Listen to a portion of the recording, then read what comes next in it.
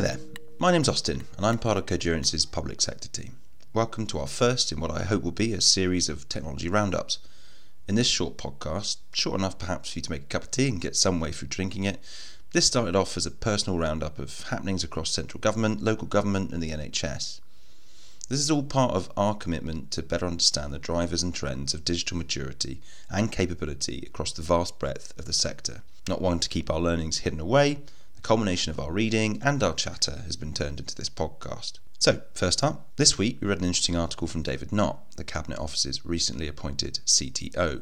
In his regular newsletter, entitled A Lot to Learn, Knott posted an insightful take on ingenuity and the all too common risk of unnecessarily extending the life of a solutional system rather than just overhauling it.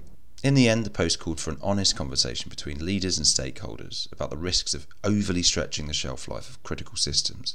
He spoke in more detail about his approach to legacy in a similarly recent interview with Public Technology. In the interview, he claimed that legacy challenge within government was far from being unique. Legacy technology and technical debt have been a challenge that the UK government has been very vocal about for nearly 3 decades. So much so that in 2021, the National Audit Office released a report on the challenges of implementing digital change and listed 11 different strategy papers.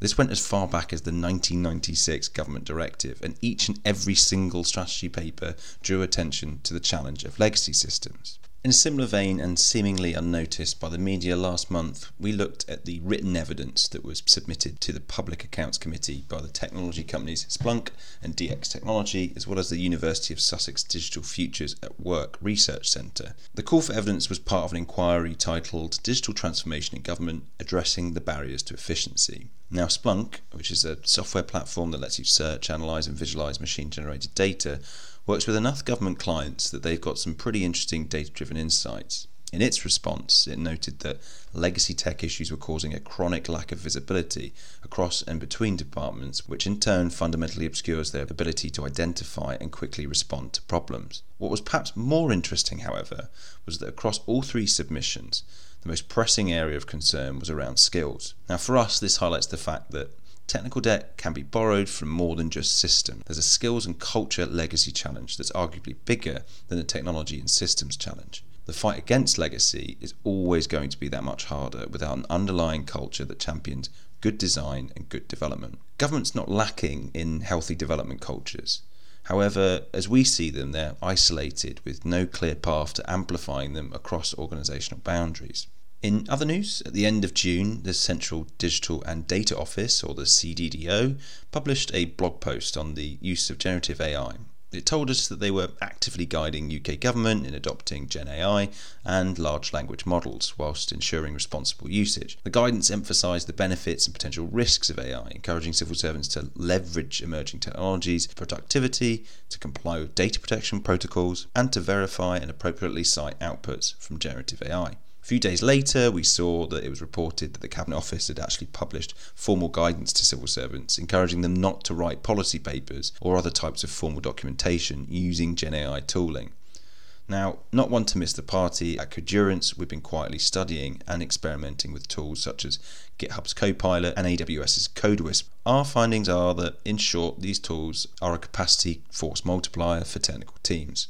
While cautiously optimistic, we're keen to emphasise the symbiotic relationship between AI and human technical experts. We advocate for a balanced approach that preserves the principles of software craftsmanship. You can find out more about this from Matt Belcher and Danish Javid's blog and ebook titled Is AI About to Revolutionise Software Development? Matt will also be hosting a discussion on this very subject on the 26th of September at the Leeds Digital Festival, where he'll be joined by Saley Villegas from CAI, Catherine Holden from Tech UK, and Lewis Ford from AirLogic. Now, central government is not alone in wishing not to miss out on the bounty of AI. Local authorities have been keen to quickly realise some of those resource-saving capabilities. Robotic Process Automation, or RPA, has long been lauded as the automation life jacket for increasingly underfunded local authorities, but RPA has traditionally struggled to move beyond the routine and repetitive tasks. AI and machine learning offer councils the opportunity to more intelligently leverage their data at pace and to deliver better and more targeted services. Many councils are looking to strengthen their internal capabilities around AI and ML. This week, in an article by UK authorities Mark Say, it was announced that Wirral Council, for example, had contracted Simpson Associates to help them onboard Microsoft's Fabric platform for their future ML development needs.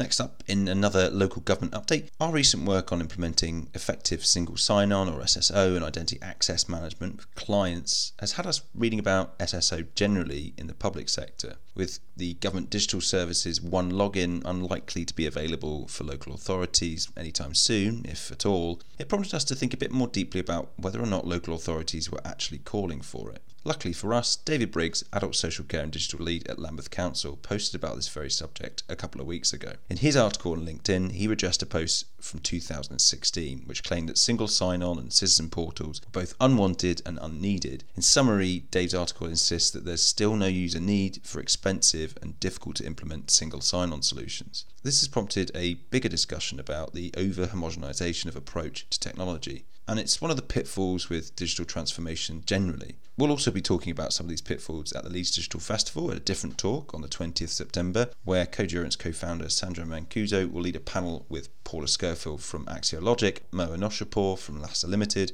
and Rachel Morgan from Flutter.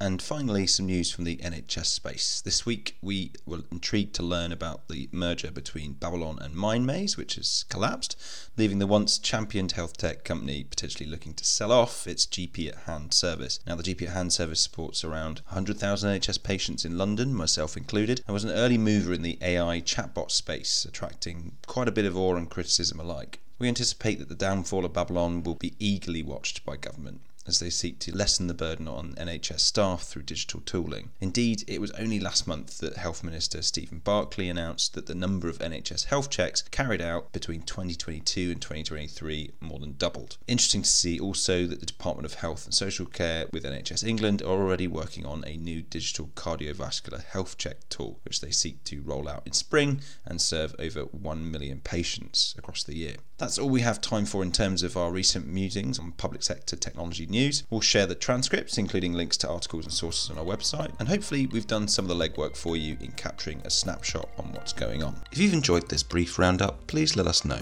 We'll be leaving our contact details in the transcript. And in the meantime, you can find an incredible amount of free technical content on our website, that's codurance.com, with structured learning resources, videos and articles. We look forward to providing you with another roundup in the coming weeks. Thanks again for joining us.